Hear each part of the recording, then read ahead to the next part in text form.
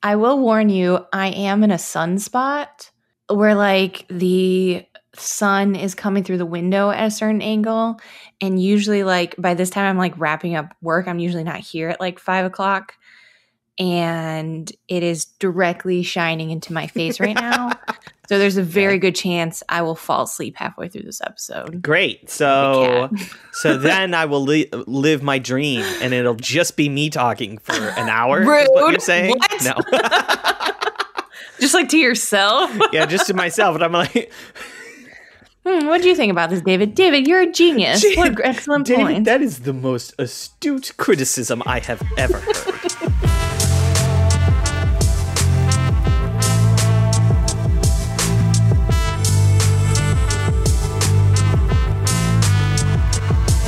Hey everyone, welcome to Adapted for Your Viewing. My name is David and I watch too many movies.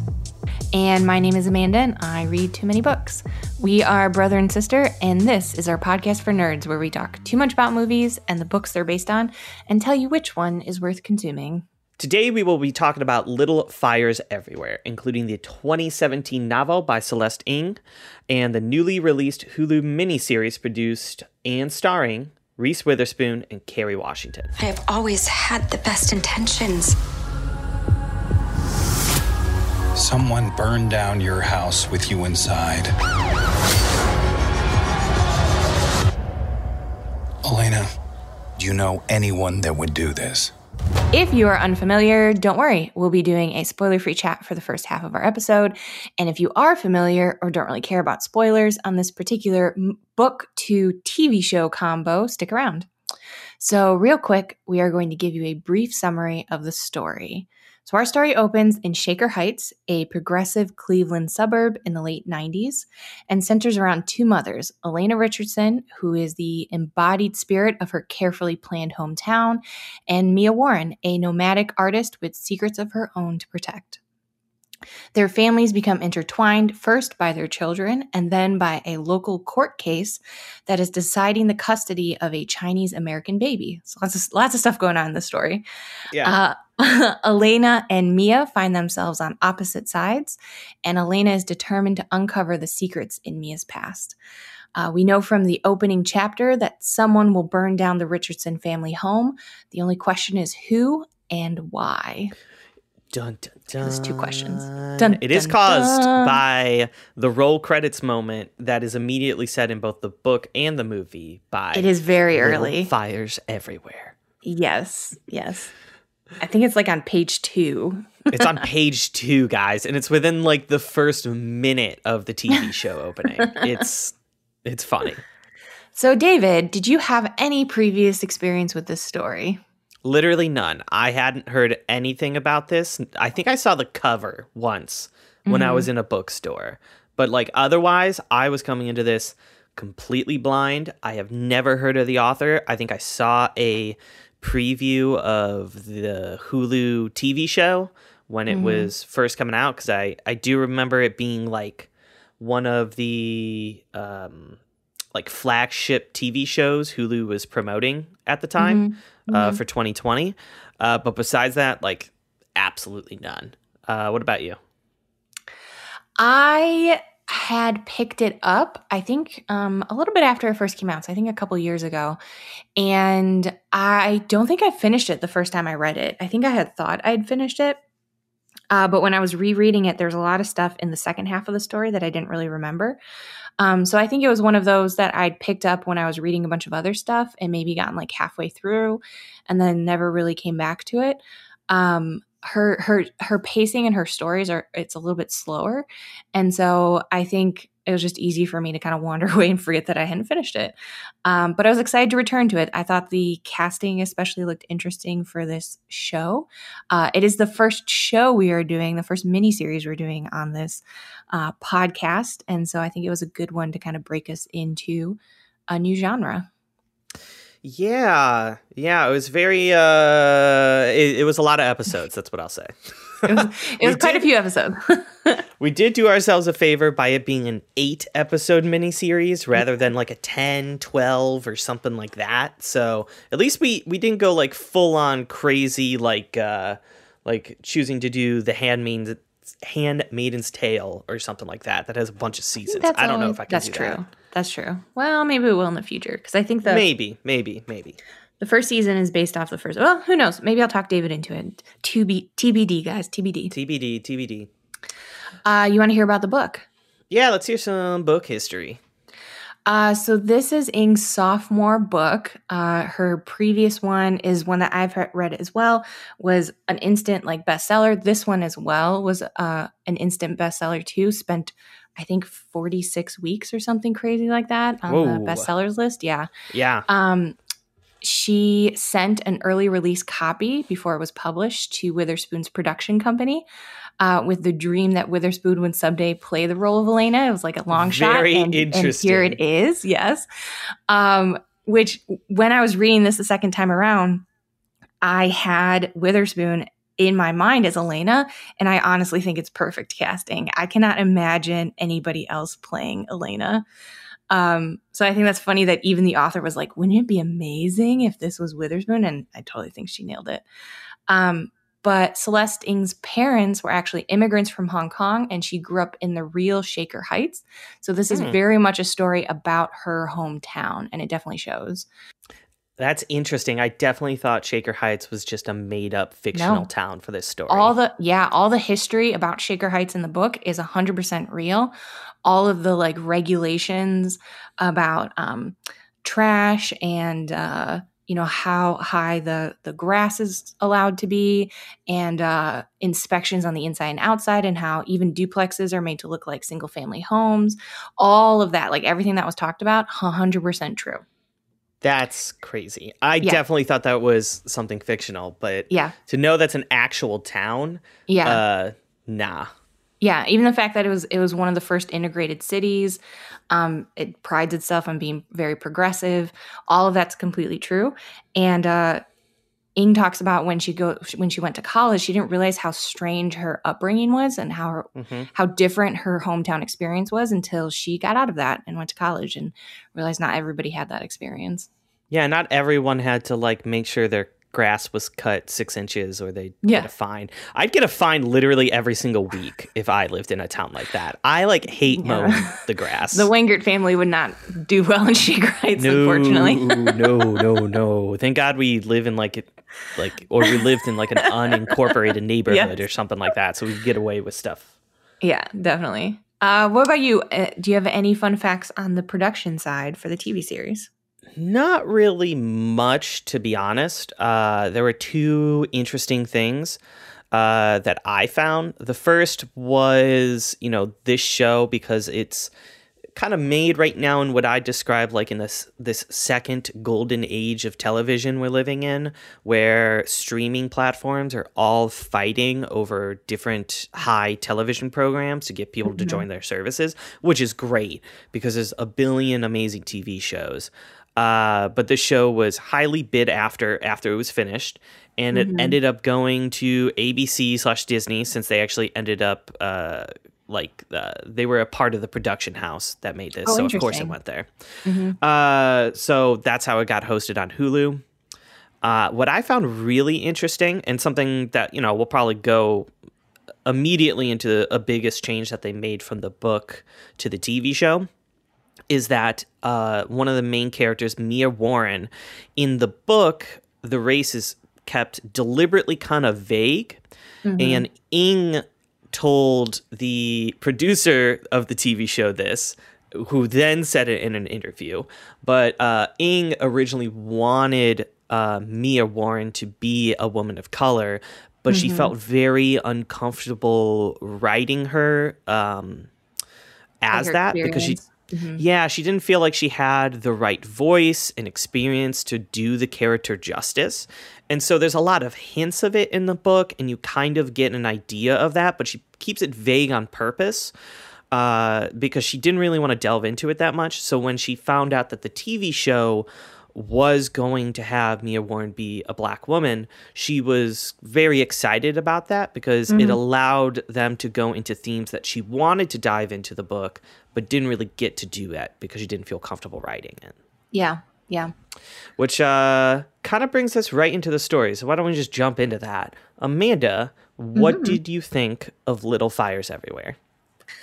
I really liked this book. I kind of wag my finger past me for not being more deliberate and like How finishing dare she? it a little bit. I think Ing has a really good, careful hand at writing nuanced interactions, and that's just filled throughout this entire book. So it's really easy to miss, I think, when you're not seeing it, some of like the tensions there. And I think this was a really smart choice for an adaptation because we could see it very plainly on the screen. Everything that's kind of going on underneath the surface that's a little bit harder to pick up in the book. Because there's a couple of times where like a character would bring something up and I'd be like, wait, really? And then I would think about it and be like, oh yeah, no, that makes sense. Yeah, that's definitely warranted. Okay, I get it. But I think in that way, she's Ing is talking about race in America during a time when everybody wanted to believe they were colorblind. And that's layered with these two characters of these two mothers, two women who very deeply define themselves as mothers above almost anything else in their lives. And the way that they each interact with their kid and each other's kids is basically what cements this entire story from beginning to end. And then on top of it, we have this kind of side story, but this catalyst of a Chinese immigrant woman who has abandoned her baby during a bout of postpartum depression. And then the baby is adopted by Elena's friends, and the woman is trying to get her baby back from them, and happens to be friends with Mia. And so it's a really interesting way to talk about all of these themes out in the open that aren't being talked about like in their individual homes. So I think it's a really smart and interesting, surprisingly interesting book for something that on the surface seems like there's kind of a lot going on or there's nothing going on. Yeah. But it ends up being like a lot of different interesting discussions between a lot of interesting characters. What did you think about it? Yeah, I'd agree with that. I think there is constantly a ton of subtext in every single character interaction in both the TV show and the book. And I am just a sucker for that sort of thing. Yeah, me too. And for me, what I think Ing does a great job in the book and the TV show does as well is it shows how these two mothers who are both trying to control their children and their lives in a certain way, and how that just goes terribly for them because of the actions they've taken. Right. And I loved watching that because a lot of it is like character-driven plot and drama, which I enjoyed quite a bit in both the book and the TV show. I'll go into maybe a little bit more detail on, I think, a little later on what I enjoyed specifically from both of them. But this story, I think, is just paced perfectly. The interplay between characters is so much fun to read and watch that it's one of those things I can kind of just recommend to most people, really.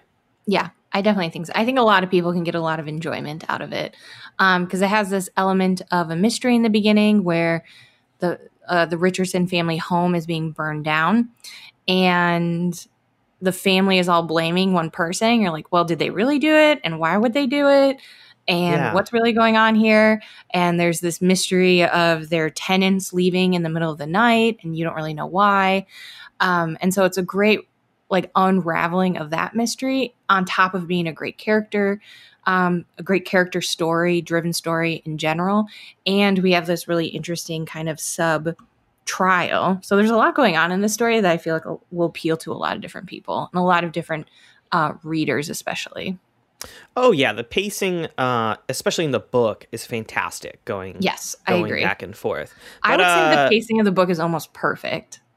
I would agree with that. I think, just to dive into the book, I think that one of the things I found a common criticism of the book going on Goodreads, because Let me tell you, one of my favorite things to do now is that after you have me read a book is to go on Goodreads and read just see reviews. what people are talking about. Yo, people are savages on Goodreads. Okay, People are real mean on Goodreads. I thought that, like, you know, I'm interested in a lot of different types of communities, of like the video game community, the music community, the movie community, and seeing how they like criticize others. And there's a lot of divisiveness and a lot of those things, and it can get really ugly. None of this compares to a poorly reviewed book on Goodreads, because it's like well-spoken people and well-written people arguing with each other, and it is just completely savage. Okay, my favorite, I know we're going on a Goodreads tangent right here, but my favorite thing on Goodreads is when somebody is just like,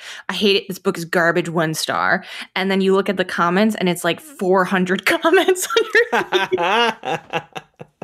And then it's like, edit, update, nobody can change my mind. And then you look and there's even more comments under that. People are so passionate on Goodreads. But anyway, back to my point. A common criticism I saw is that people often said the pacing was meandering and the plot was predictable. I think that I think the opposite for both these things. I think the reason why people think the plot is a little predictable is because Ng does a great job of going back and forth between characters when the plot needs it to go there, and providing sufficient backstories on the motivations of all these characters. Before a character takes an action, oftentimes Ng will go back and kind of explain their backstory in a very interesting way, so that when they make that action, you say, oh, that makes sense. She always gives us she always gives us context for whatever the characters are doing in that moment. Exactly. So even though sometimes it may seem predictable, I enjoyed it because to me it was being able to completely understand these characters, why they were doing things. And so it may not have always been shocking, but it was always, I'd say, you were able to connect and empathize with characters that you didn't even agree with because you got so much context of these characters. And I really enjoyed that. I will say I kind of agree that it's a little predictable, and I think we have to talk about that in our spoilers. Oh, yeah, the ending for sure. I think the ending in particular, I think because of just the way so many things were unraveling throughout the story, where we have these characters seeming like one thing and then we're diving in to find out who they really are throughout the whole thing. I thought that the ending was going to be different, which I think the show wants to address as well. So we'll talk about that in spoilers. But one other criticism I did see of the book too is that a lot of people were upset that Mia was painted as the good mom and Elena is painted as the bad mom, which I think is a really funny criticism, because I don't think either of them are particularly I don't think either of them are given zero flaws. I think they both definitely have flaws and have made mistakes, in like pretty egregious mistakes throughout the story. But I do think that Mia is painted in a light where, because she decides to grow and reach out to her daughter in the end, which is, I guess, a little bit of a spoiler, but she has a different path of growth than Elena does. I think Elena is supposed to be the villain of this story. I think that's the intention. And so I think it's really funny that people are like, I can't believe she's a villain. I'm like, yeah, but that's kind of she is the villain. That's kind of the point. Yeah, it's like she's an interesting and complicated villain, but she's still a villain, everyone. Yeah, it's like, it's okay for this story to have an opinion.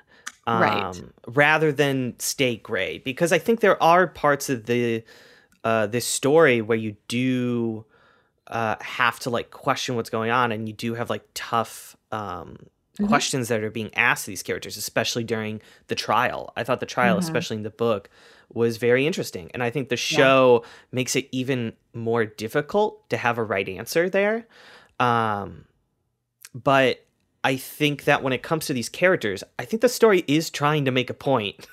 And it makes it very plainly, because you see the consequences right at the start of the novel of what's going to happen. Yeah. I do think the Elena we have in the show is different than the one we get in the book. But again, that's diving into spoilers. Yeah, let's dive in a little bit. But let's dive into the TV show. What are some of your thoughts on that? I enjoyed the casting immediately. I think everything Fantastic. was so well cast. Everybody, like all the kids were incredible. They all looked related to each other, which I think is amazing. Oh, yeah. Yeah, the Richardsons' kids look like they came from Reese Witherspoon, which is crazy to me that they found 4 people that could do that. Yes, and they look like the perfect mix between Reese Witherspoon and I didn't pull up the IMDb. What's his tall face? guy? Joshua Jackson? Joshua Jackson, yes. He was giving me some major did you ever watch that one show he was in where it was like supernatural stuff?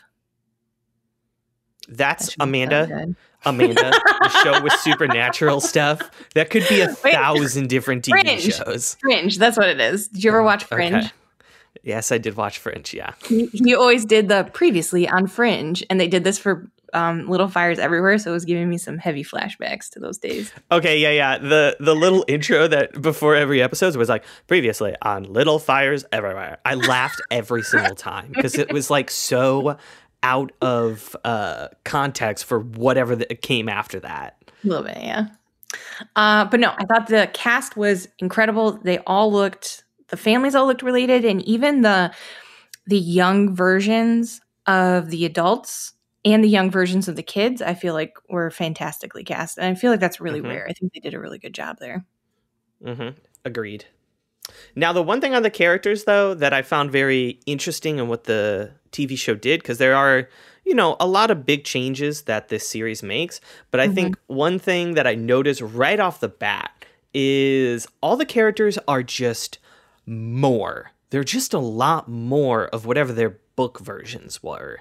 Like, if Lexi is an outcast, she is even more of an outcast in the TV show. Yeah, that's very true. If Elena has, some evil, deceptive tendencies, she is full-on supervillain in the TV show.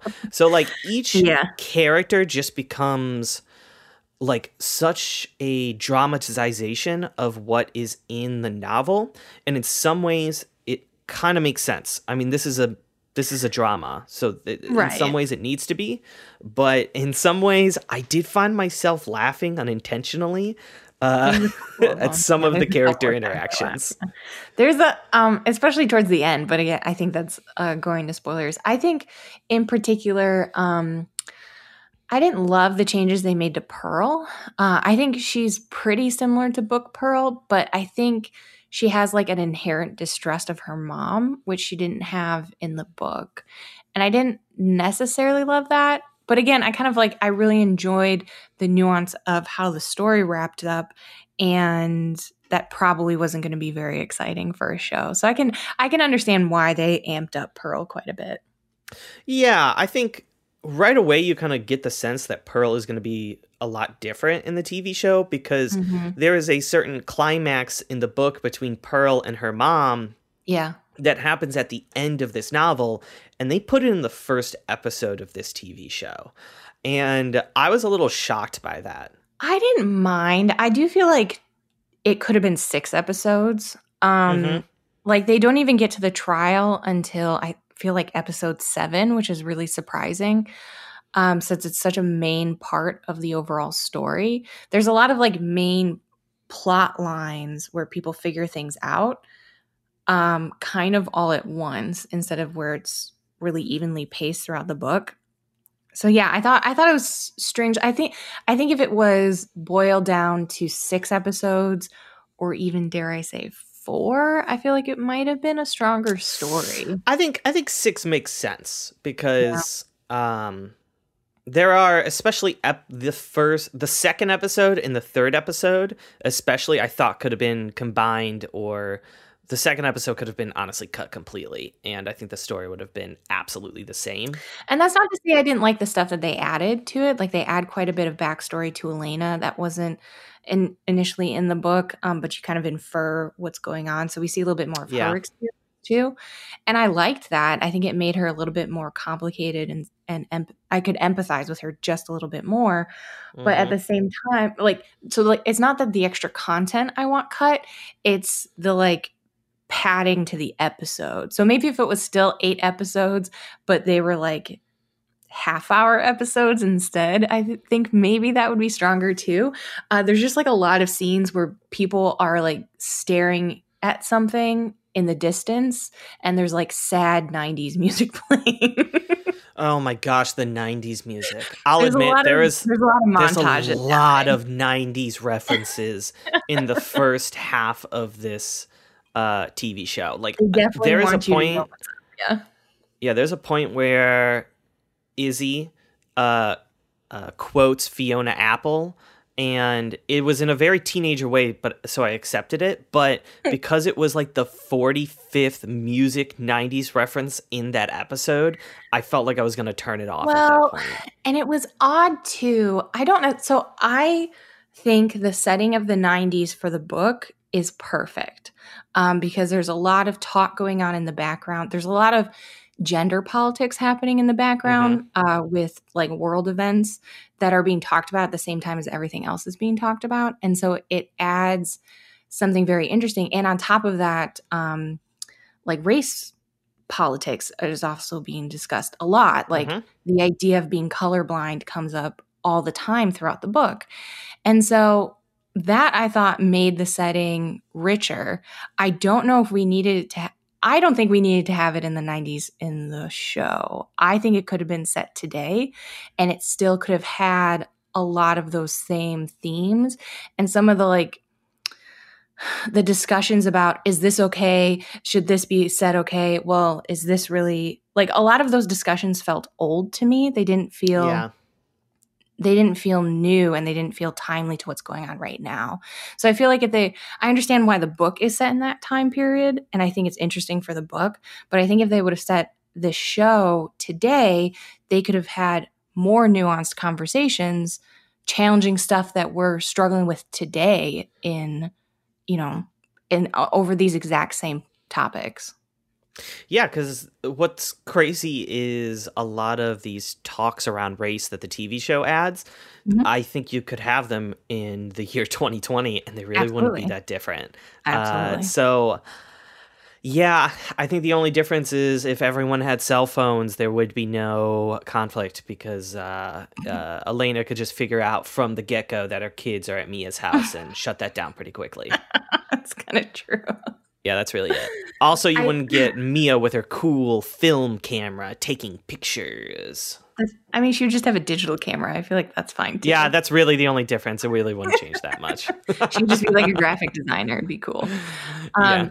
I will say one other thing before I move on and dive into spoilers. Another thing I really enjoyed about this book is the way they took the character of who's typically the protagonist of these stories, of the sleuth character, and basically inverted her into the villain of the story. And I just think that's very smart. I think it's a really fun way to play with that character, because so often the nosy white lady is the protagonist of these stories. And so it was interesting that she's not painted as a villain immediately, but she definitely develops as one throughout the story.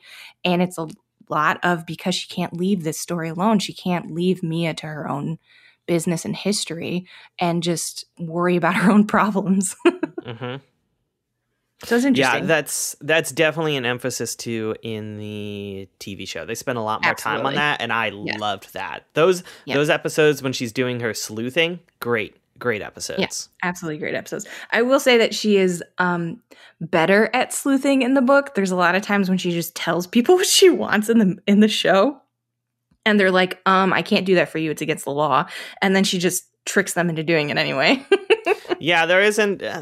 The show doesn't have enough time to like show her subtlety, so they just kind of dive straight into super villainish activities pretty quickly. The one time it did make me laugh was when she went to the college to get like the student roster. Oh for my this gosh, class. I hate this scene. She's talking to an administrator, and she's like, I need all this information. And it's like personal names and home addresses of these students from like, years ago. And the lady's like, I can't do that. And she's like, yeah, but I have these cupcakes. And the lady's like, okay, well, here you go. No. I understand. No. Like, I'm like, those are all their home addresses. There's no way that's allowed. is this how like reporters on the New York Times get really good? They're just all fantastic bakers. And they're like, "Hey, Mr. President, I made you some cookies. Can you please link some documents for me?"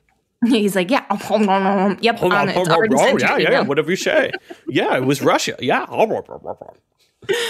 So, David, do you have any other thoughts before we move on to spoilers? No, let's talk about our recommendations. You're trying to get ahead. So, Amanda, would you recommend watching this TV show? I think I would. I think it has a lot of good things to offer. I think it's an interesting adaptation, and there's definitely some weak points to it. But I think the acting is like off the charts. The cast is super quality. And if you space it out, I think you won't notice how slow the pacing is. Yeah, especially in those first couple episodes. Yeah. When you binge it all at once like I did, it's a little bit harder not to be antsy to get to the next scene. But I think if you space it out, you'll enjoy it a lot. Agreed. David, would you recommend people read this book? I would. I think that Ng's writing is fantastic. I would love to read more novels paced like they are like this. Mm-hmm. I think it did help that I also read it didn't read it. I listened to it as an audiobook. Props to whoever did the audiobook. Really Fantastic. Really fantastic good. Audiobook. Mm-hmm. But I think her writing is very interesting, nuanced, and she has a great sense of subtext and character building, which I always appreciate. And I also think that the adaptation adds different things to this story. We go over a lot of different adaptations, and there's adaptations that just try to emphasize what the book said by putting it on screen exactly as shown. Then there's ones who do something completely different and tell a completely different story in a million ways, like we did with Artemis Fowl last week. Please don't. I'm sorry that I even mentioned its name. But this is the type of adaptation I love, where they keep the skeleton of the story intact, but they say different types of things and add different things that were sort of present, but make it more prominent, especially with the themes about race in there. I think the show does a fantastic job at showing the nuances with that. So I definitely recommend both of these, TV show and book. Yeah, I think it's real interesting. So definitely worth it. But let's go into spoilers, specifically the ending. We're going to talk a lot about the ending. Yeah, so let's dive into our spoiler section. Spoiler time. So is it just you and your mom? Mm-hmm. We move around every few months. She hides stuff, just like everybody else. I called the person that you listed as your previous landlord, and strangely, he didn't seem to know you. Okay, so let's talk about Mia. Mia is one of my favorite characters from the book. I think she's fantastic. Yeah. She's definitely very aloof. And I think what that's it's meant to make Elena uncomfortable, because by all the rules in Elena's life, she is supposed to have the power over Mia, right? So Mia comes in and she's like, "Ooh, I'm going to do this great thing for you. With this, you can rent my property with no strings attached. You can come and work in my house and we'll pay you a bunch of money." And she expects to feel like she has some kind of power over Mia, and Mia does not give that to her, because she doesn't reciprocate like her attempts at friendship. She's like all business. She's very, Elena's like, "Ooh, can I buy your artwork?" And she's like, "No." Yeah, that was great. And so all of her attempts at getting power over her are unsuccessful. And that's very evident in the book. But Mia is still a talkative, I would dare say sometimes friendly person. And in the show, she is not. She's absolutely not. She is not interested in talking to you. She is not interested in anything you have to say to her. She does not want to have this interaction at any time. And I think they were trying to recreate that feeling of it being odd that she's not more grateful to them, or she's not more, I don't know, inviting. and in a sense subservient to them. But it was strange sometimes because she did it like even to like the kids. Like there's this one scene where Mia's walking up to the house to look for Pearl, and Izzy is doing her art project out front, and she's just like, Izzy's like, hey, and she's like, where's Pearl? I'm like, yeah, chill out. Yeah, she had a certain intensity that was never turned off in the TV show. Yes. And like sometimes I think it was great because you could tell that, you know, a big part of Elena's character is control, and Mia would never let her have that. And so it was very interesting to see some of that. But in other cases, it just felt like she was kind of a jerk to everyone she talked to. Like, because she didn't just act like that to Elena. She acted like that to all the kids. To everybody, all the members of the town. She did that to everyone. And the only person she didn't do that to was BB Chow. And even then, it was a little weird because she just briefly saw her, like, red-eyed. And she was like, is that person okay? And it was kind of weird because it's like, you haven't acted like this of her character, to everybody. Yeah. In the book, she kind of pieces it together where she's heard this horrible story about her coworker, and then she hears this story about a 1-year-old's birthday party, and she like slowly like connects the dots. And in the show, she just like, I don't know. She like has like this telepathy moment with BB Chow, and she's like, I know exactly what's happening. You're a mother too, aren't you? And I'm like, how did she do that? Yeah, it was just very like strange from her character because she was kind of rude and aloof to everybody, but to this character she wasn't. And it's because she had like some weird motherhood connection or something. Yeah. But like I said, I didn't think she needed to be like a friendly character. I kind of liked that she was like this gruff, much more than like this gruff, cranky character. I didn't mind her characterization like that. I just thought like there were times when it was very jarring because she was doing it to just like random people. Yeah, it was all over the place. Now, one thing about Mia's character and just the Warrens in general that I liked was, of course, the big change to this entire story. Or maybe not change, like I mentioned earlier, but more pronounced in this story is the fact that the Warrens are Black. What did you think about that change? I liked it. I mean, I thought in the story, I imagined them as being pretty ethnically ambiguous. She's already like a basically nomadic single mom. Very clearly seems like she's, quote, down on her luck. So already there's like a class struggle there. And the way the Richardson family like adopts Mia and kind of doesn't really treat her as a person, kind of treats her as like an accessory sometimes, or like, you know, just like something they can have ownership over. I think it makes sense for her to be a woman of color. I think it just amplifies all those tensions already. And on top of it, when I was rereading it, I already knew, you know, Kerry Washington was playing this role. And so I kind of had it in my mind going back through it again. And there's definitely like, there's already so much to talk about with race throughout the story. And so I think just bringing it to the forefront was smart for the producers of the show to do. Absolutely. Yeah. Here's the thing is that I think the book had a very subtle hand in it. Yeah. And in the TV show, some of that subtlety is lost. But I think that it adds to this different layer of racism and discrimination that the show wants to talk about, particularly with like Lexi. Like Lexi's character, I think, in the TV show is way more interesting. I agree, yeah. I think all the kids actually get some added characterization that was needed for a TV show. Except for poor Trip. Trip is pretty much the same. But Lexi's interactions with her boyfriend, Brian, are much more interesting because he is much more into questioning her actions around Pearl and himself, on interactions that his mom has with him, and this very like subtle under the current racism that was like prominent in the 90s when they were talking about color blindness.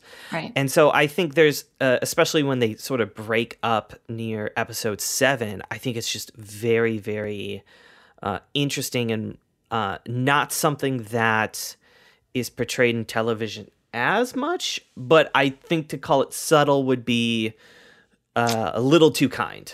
Yeah. They kind of go straight into it. I mean, I think I agree with you to a certain extent. I did think Lexi was more interesting in the show. She had a little bit more to do. She has like two main plot points. The first being that she, in the book, she gets Mia to help her with her Yale entrance essay. In the show, she actually steals Pearl's story itself, like her entire experience, and tries to pass it off as her own. And that's how she gets into Yale. And then secondarily, she gets pregnant with Brian and decides to have an abortion. And when she goes, she writes down Pearl's name instead of her own because she doesn't want to risk her own reputation. But it's okay if people think that Pearl has had an abortion. And it's interesting because the show involves Pearl a lot more with those decisions and has her reacting more to them than they do in the book itself. So that's interesting. But to me, I liked that Brian and Lexi broke up because of their differences, not necessarily because of their arguments about race. I think were an important discussion for the overall story, but at the end of the day, it made sense that they were teenagers and they just fell apart and they decided to break up. So I liked that subtlety a little bit more, and the fact that she wasn't willing to tell Brian about the abortion, this experience that she's gone through, kind of ended up splitting them up. And I think that's a little bit more complicated than just she won't acknowledge her own racism in this situation. But I think that has to do with the overall story. You know, in the book, none of the kids really come face to face with how they've used Mia and Pearl in their own selfish and entitled way. But in the show, they do. And so I think that was an important change for the show to make anyway. Yeah, and that really does come to the whole change of the ending of the TV show versus the book. Because in the book, I'm going to be honest, I think it just wrapped up too conveniently for everything. I don't know if I liked either endings. Yeah, I do have problems with both.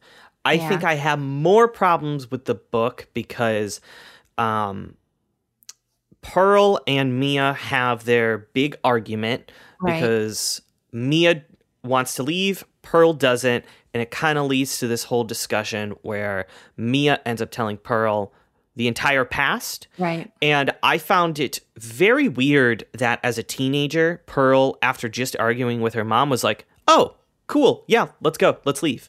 Like, to me, I feel like Pearl's character felt a little naive, and she wasn't reacting in a way that I thought her character had grown to change throughout the story.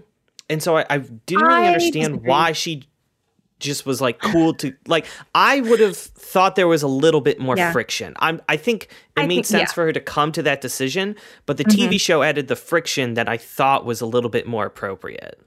Yeah, I think yes.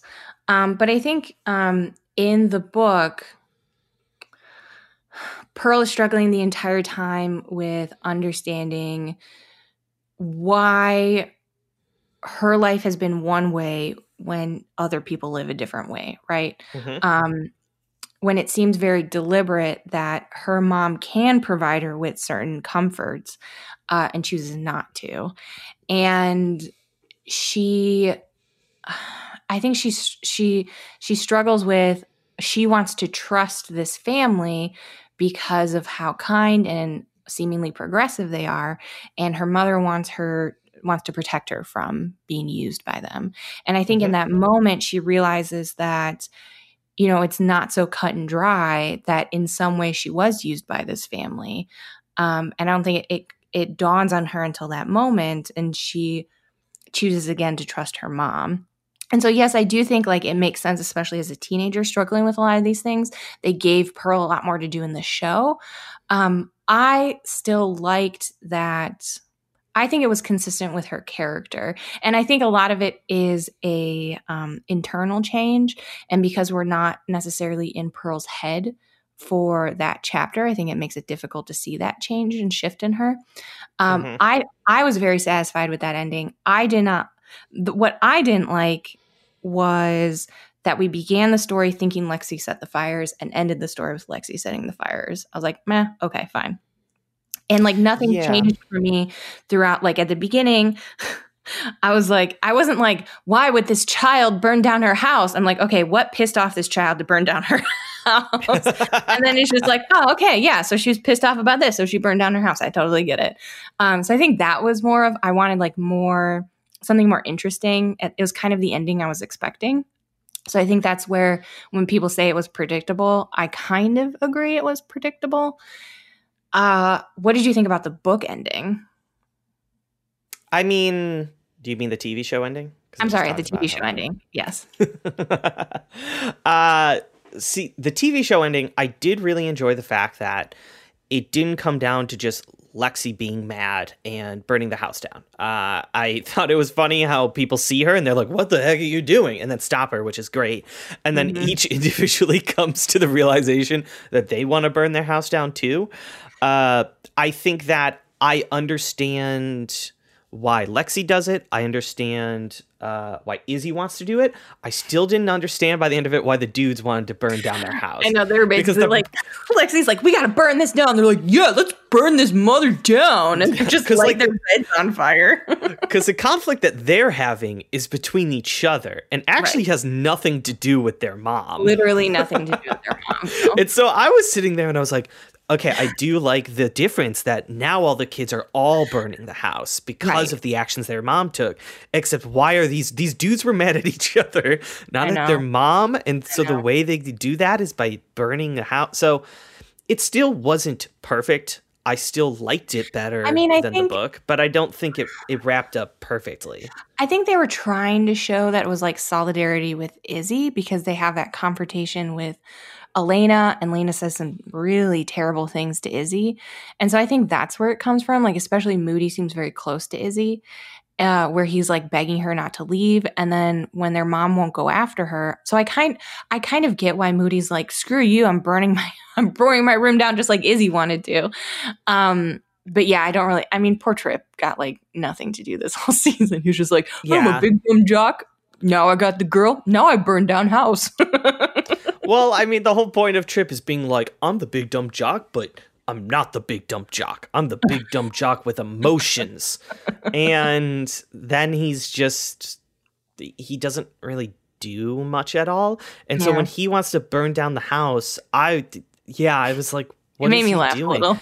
Especially since he has like an awful relationship with all of his siblings. Yeah. Like whenever he interacts with Moody, they fight. Like they just are always arguing with each other.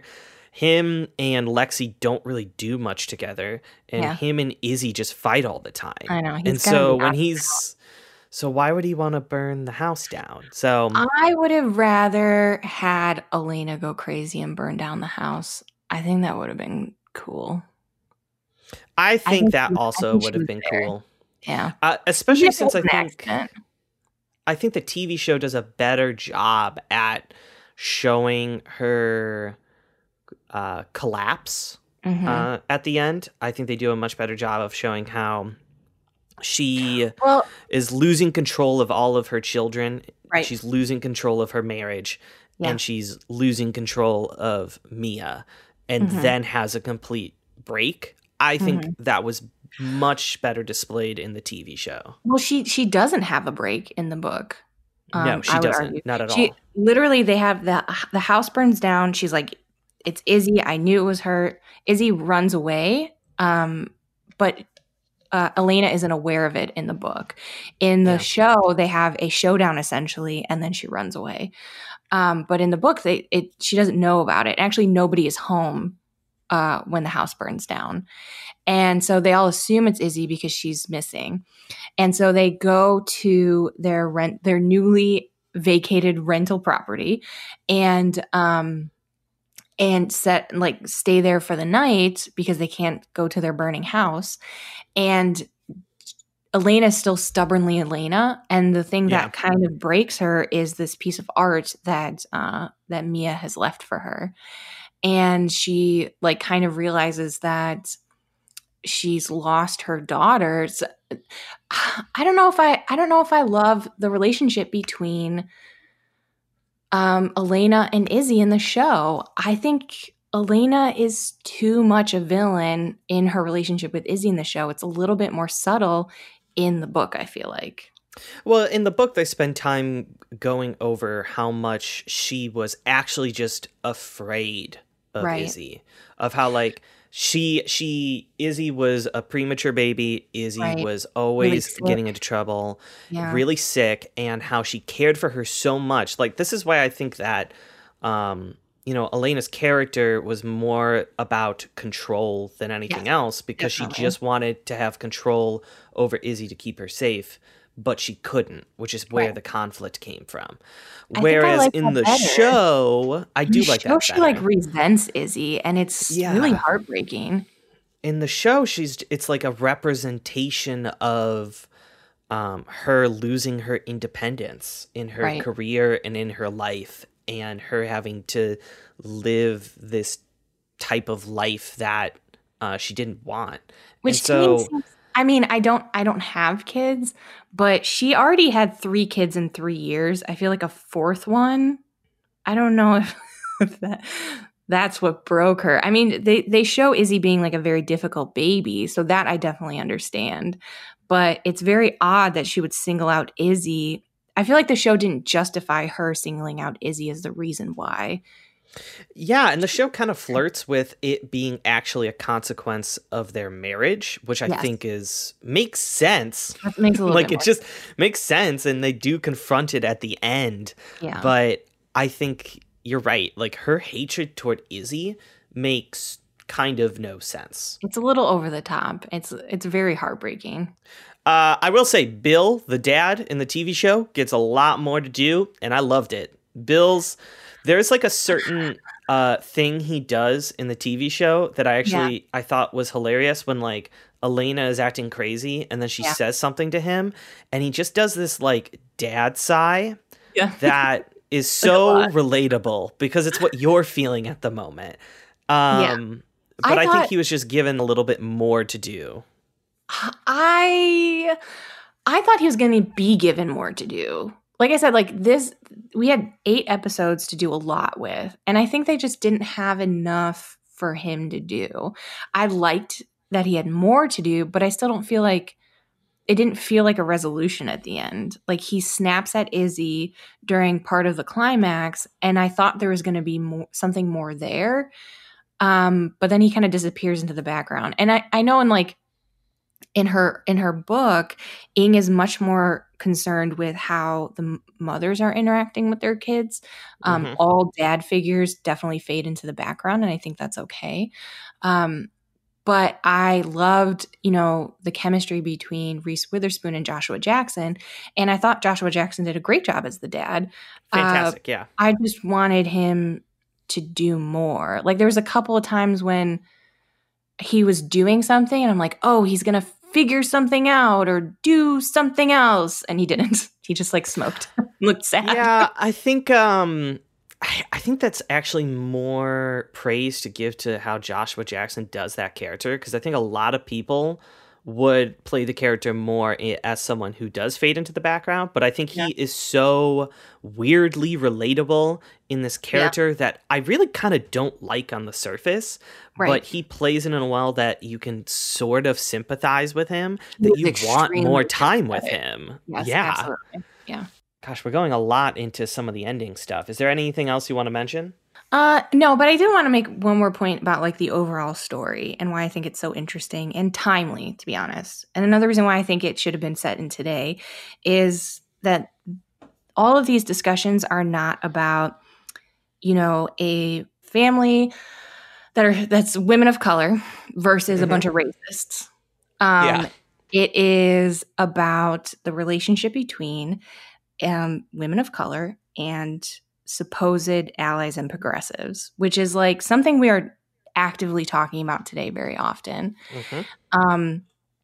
And yeah, I just think that's a really refreshing way to talk about race in America.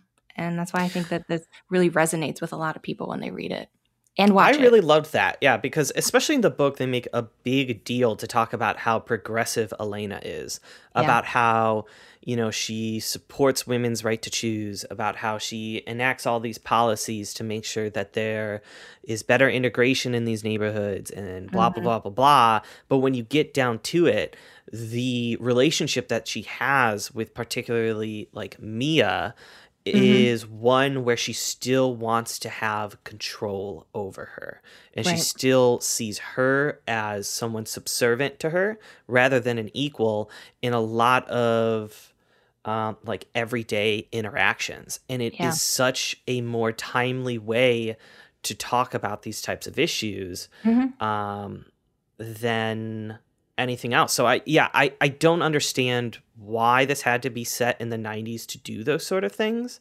because I think it is still something, like you said, it's basically the conversation we're having right now. And I think it could have easily been put into today's setting and it would have worked perfectly.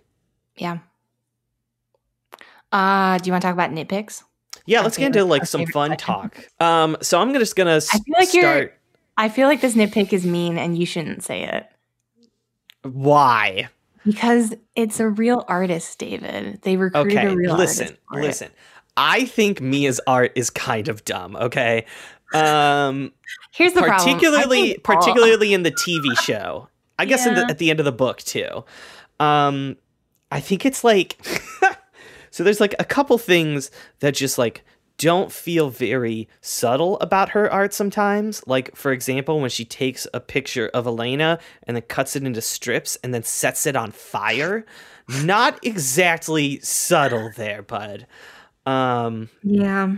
But there's a lot of things that don't quite make sense with her art. Like the fact that she makes a diorama of the town and then takes a picture of it. Yeah, that was weird. And I didn't quite understand it. Like in the book, there's like much more. Mia makes like very personal pieces of art for the Richardsons to find, and then find like inner like change from those pieces of art, which I thought was kind of funny. It was. It felt very Disney Channel-esque to me. They look at a picture and then they realize I was racist the whole time.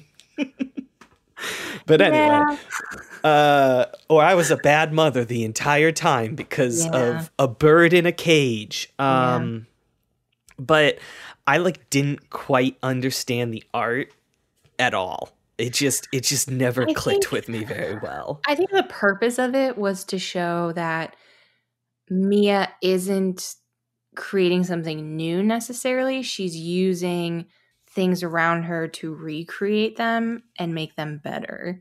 And so I think that's like a really important part of her character. The problem is like explaining art always is weird.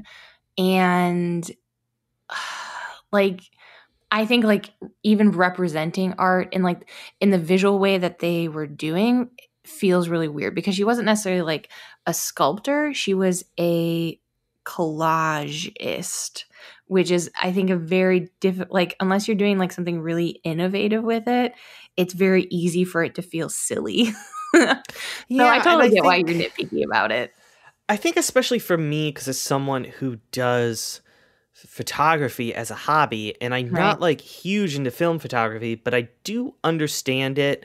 And in the book, I think that Ing tries to do like some photography street cred, and you can kind of tell she's done some of her research because she's referencing all these different types of cameras Mia's bought and all these different like styles. Yeah, she like shadowed photographers for a while to write the book.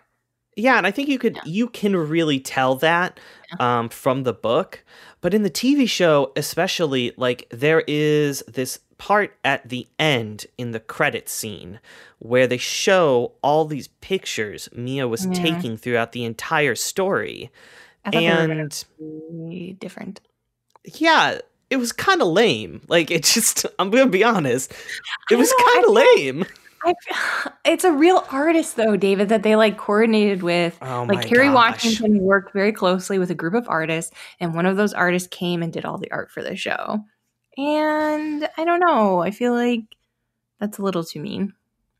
Here's the thing. Okay, I'm not saying that someone doesn't appreciate it. That someone appreciates it, and that's great. Good for them. I'm not one of those people, unfortunately, because again, in the TV show especially, it's like what she's trying to say freaking slaps you in the face. Okay, Yeah, it was a and little I mean that's unscripted, the yeah. TV show does that in general, where it TV just sort of shows a little slaps you in the face of what it's trying to say.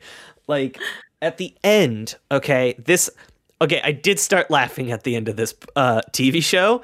I was watching it, and there's this very emotional moment where Kerry Washington is given the journal from her child from Pearl to read like the journal entry. And it basically starts with like, am I the bird or am I the cage? And like, I just started laughing after that. It was just like a little too much for me. I think bird and cage metaphors are a little bit overplayed. Yeah, that And doesn't help. like, then I started joking around with with Evie, and then we're like, am I the bird? Am I the cage? Am I little fires everywhere? And I just couldn't take it seriously. And Kerry Washington, I wasn't. she does a great job. She is a fantastic actress, but she Yeah. cries so much cries in a this lot. last episode. She cries a lot in general throughout this whole series. Yeah. I liked the scene. Okay, I stopped paying attention to kind of what she was saying. I thought it was sweet that like her poem gave her the courage to come and face her parents again. I thought that was very sweet. I did think it was weird that she was like sending her daughter, who has never met her grandparents, just like to their front door. She's like, "Yeah, I'm gonna stay back here. I'll see you later. Bye." Yeah, and then like she gets out of the car and no one's there anymore. So theoretically, she walked in and she's already having a conversation with these people and explaining who she is. And they're just like, "Hey, where's your mom?" She's like, she's reading my journal in the car right now, actually. She can't come out. Artist stuff, you know? You know, artists. Yeah, you know how they are. All right, what nitpicks do you my have? nitpick? Yeah. Yeah, all of mine were art nitpicks, and I'm sorry for all the artists. I'm sure you did great. It's just like, I like my stuff a little subtler than that, guys. I'm going to be honest with you. Yeah, that's fair. My nitpick was I feel like none of these kids have friends. 0, no friends. They like don't even seem like they're friends with each other. Like they're just all angry the entire time. Like the book really felt like a teen experience where like you find a family that you really love. They have the house everyone hangs out at, and you go through these different experiences and you aren't very critical of them until maybe way after the fact. And all of that was like brushed aside for like really tense conversations all the time. There was like one background character that was a friend, that was Moody's friend, and that is it. Nobody had any friends. Seriously. Not even Trip, who was like Mr. Popular. 0 friends. I don't understand. I don't think any of these kids were that cool because they're supposed to be like the family, you know? Right. And like they just didn't hang out with anybody. They didn't go to do high parties. school things. They like had homecoming, I guess, but that was just about it. Mm-hmm. Yeah, so I was very worried about their social life. They seem very isolated kids. Yeah, maybe that's why everyone is so much in this TV show is because they just hang out with each other and it's just a cycle of drama. Yep. And they're really mean to each other. I mean, we have a big family, and a lot of like us are very close to each other in age. And I do feel like when you go off to high school, it's a completely different experience where each of you are trying to figure out like where you slot into. So you don't necessarily hang out a lot with each other in high school, but at the same time, when you're at home, you still kind of hang out with each other, especially when you're really close in age. You know what I mean? So I just thought it was weird that like they did not at all. Yeah. Ever. I mean, that goes a bit more into like how there is like poor representation of what living in a big family is like. In general. I mean, I think because we're from a big family, we can easily spot it where we're like, that just doesn't feel right. And we can kind of just tell. Yeah, that was a long one. That'll wrap us up for today. Thank you so much for listening. Please subscribe so you get automatically updated when new episodes come out, and from wherever you get your podcasts. We are at episode 20 now, which is crazy. Episode. Yeah, it's crazy for us. We will actually be taking a break for a month or so after this, as I am getting wedded. I'm getting wedded. I'm getting married. So we're going to be taking a little bit of a break, and then we're going to come back with, I guess, season 2. Yeah, we will be back mid-August after David is finished being wedded. But in the meantime, we do have 20 Big Boy episodes under our belt where we talk about a ton of different book to movie adaptations and one accidental movie to book adaptation early on because we were new at this. But you can find all those. You can also find us on Instagram, Twitter, and Facebook. We are at AdaptedPod on all of those platforms. And if you send us suggestions to stuff@adaptedpod.com, we will add them to our season 2 roster when we come back in August. Oh, yeah. And special thanks to Catlow for our intro and outro music. You're going to be listening to Astoria Ditmars, which is chill. Super chill. So find more Catloaf on Spotify. So that will wrap us up until August. We will see you guys in a couple of weeks when we come back and talk about, I don't know if we have anything picked out for season 2. Do you have anything picked out for season 2 yet? I'm trying to get Amanda to do Watchmen. Hopefully we got some Watchmen in there. So it'll either be Watchmen or Twilight. Either way, everybody wins. Do they? Do they, though? Tune in next time after you enjoy a little summer break to see how we rate those wonderful adaptations. Until then, I guess light all your little fires everywhere, huh? Keep your birds in the cage. Until then, are you the bird? Are you the cage? Are you the bird in the cage? Did you escape the page? Is this all a metaphor for motherhood? I don't know. Until then, make cool revenge art, teens. That's what the cool Okay, fine. All right, see you guys.